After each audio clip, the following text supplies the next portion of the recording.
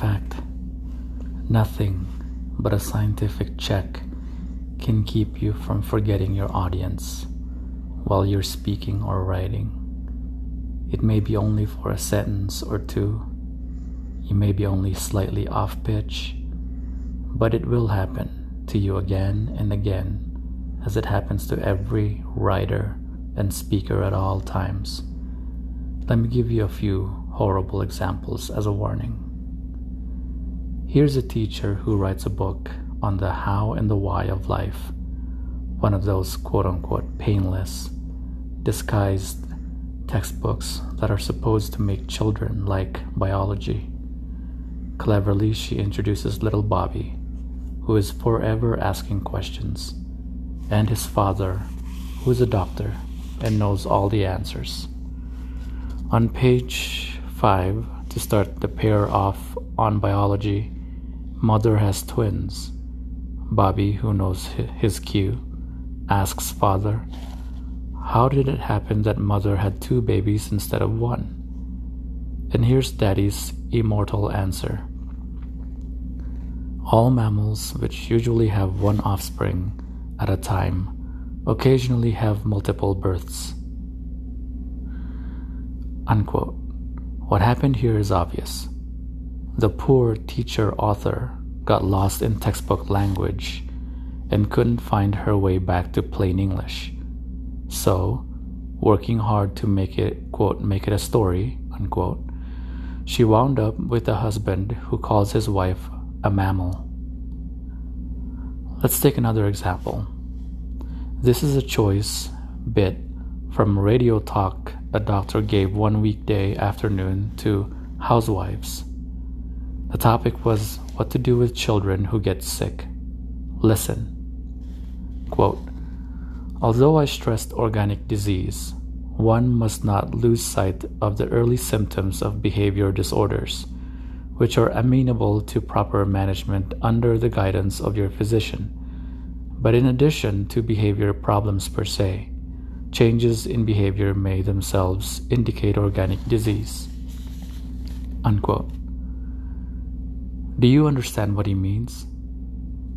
Do you think the housewives understood? Do you think they'll be able to tell a behavior problem per se, quote unquote, when they see one? But you may say that these outrages were committed by teachers and doctors.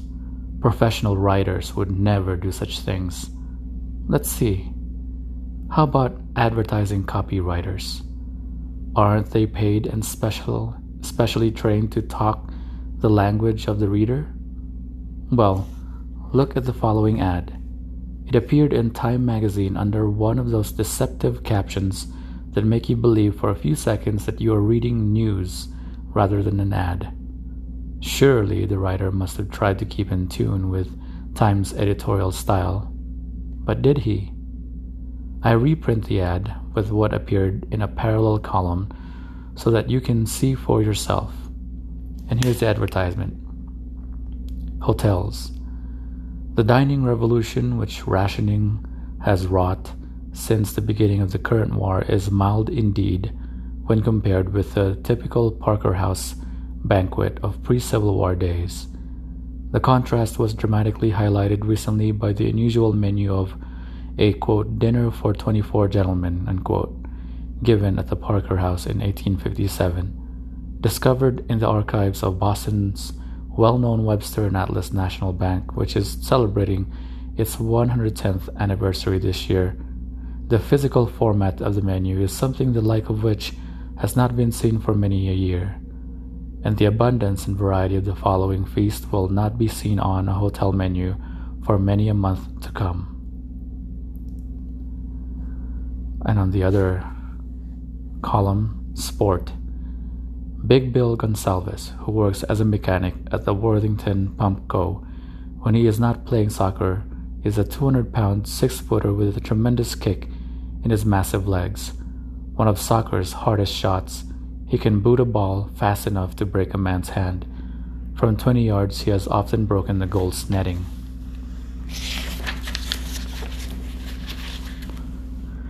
Now, never mind, if you can, that we have here in 4 sentences a revolution that dines and is being compared with a banquet, a recent dinner given in 1857, in a physical format that is discovered in the archives. Just look at the style of the ad and compare it with the snappy sports news that makes time readers turn to this page. That ad writer knows his public even less than his grammar. The next exhibit comes from a book entitled Let the People Know. It was written by a famous political writer and Nobel Prize winner as an answer to the questions in the mind of John, citizen, the average American man in the street. At least, that's what the author thinks the book is. Actually, he writes in the same style he used in 24 other books John Citizen never bothered about. So, when he wants to say that people don't know, he has said that in the title anyhow, he prattles along. And here's the excerpt. The dangers of misinformation.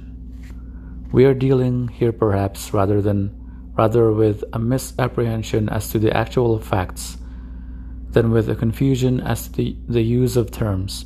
But the facts themselves are important in this connection because they bear upon our view as to the line of solution. The remedy which the nation apply for the solution or alleviation of the very real economic difficulties which face them will depend upon the extent to which they are dominated by or free from these elementary confusions." Unquote. Let me put it this way. Quote, "The remedy to apply for the solution or alleviation of the very real literary difficulties which face," unquote, the writer of these lines, quote, "will depend upon the extent to which he is dominated by or free from his elementary confusions," unquote, as to the way John Citizen talks. Of course, you may say that all this business about John Citizen is just a literary convention. Books on current affairs are read by only a few thousand intellectuals, as everyone knows. Let the People Know was probably a title the publisher dreamed up, and John Citizen, the average American man in the street, doesn't read books by Nobel Prize winners but sports news and the funnies. True, but there are things John Citizen has to read whether he wants to or not. One of these must items in his income tax instructions, and they are, or were, written like this. 3. Here's the excerpt from the tax. Substantial underestimated or estimated tax.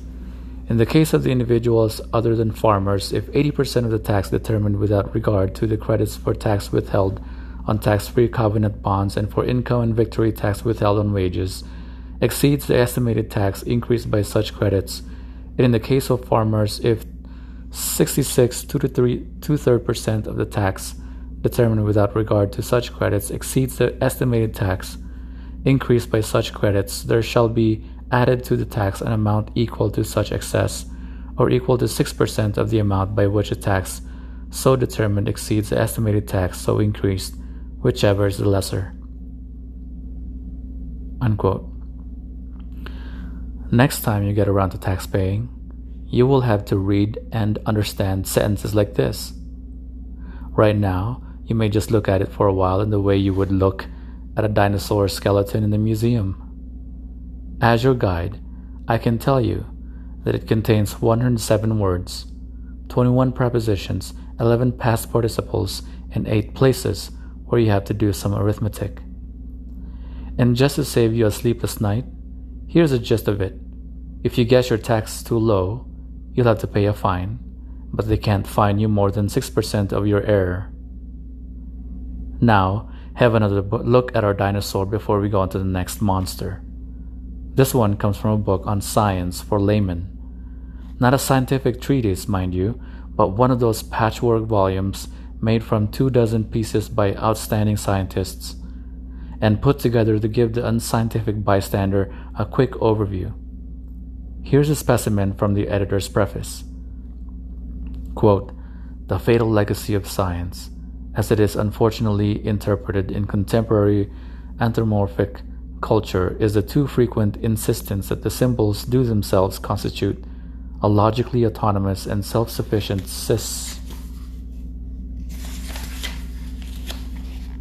system, and that in the syntactical structure of that system resides the logical reality that has formerly been supposed to subsist in the extra-linguistic entities symbolized by the system." Unquote. That's what happens if you start talking about, quote, extra-linguistic entities, unquote, which are, I suppose, things beyond words. Don't bother to figure this one out. It's hopeless. I confess that I only put it here to sell you once and for all on plain talk. And I do hope that by now your mouth waters for homely, simple language as it would for a nice chunk of grandmother's oven-baked brown bread. Plain talk is just as hard to find as good, old-fashioned bread. There's only one difference. You can walk into any store today and buy enriched bread, whose vitamins have been scientifically restored. But if you want to restore the vitamins to your language, you have to get down to work and learn how to do it yourself. Interesting. Interesting. That is very... Oh, I'm still recording. Mm-hmm.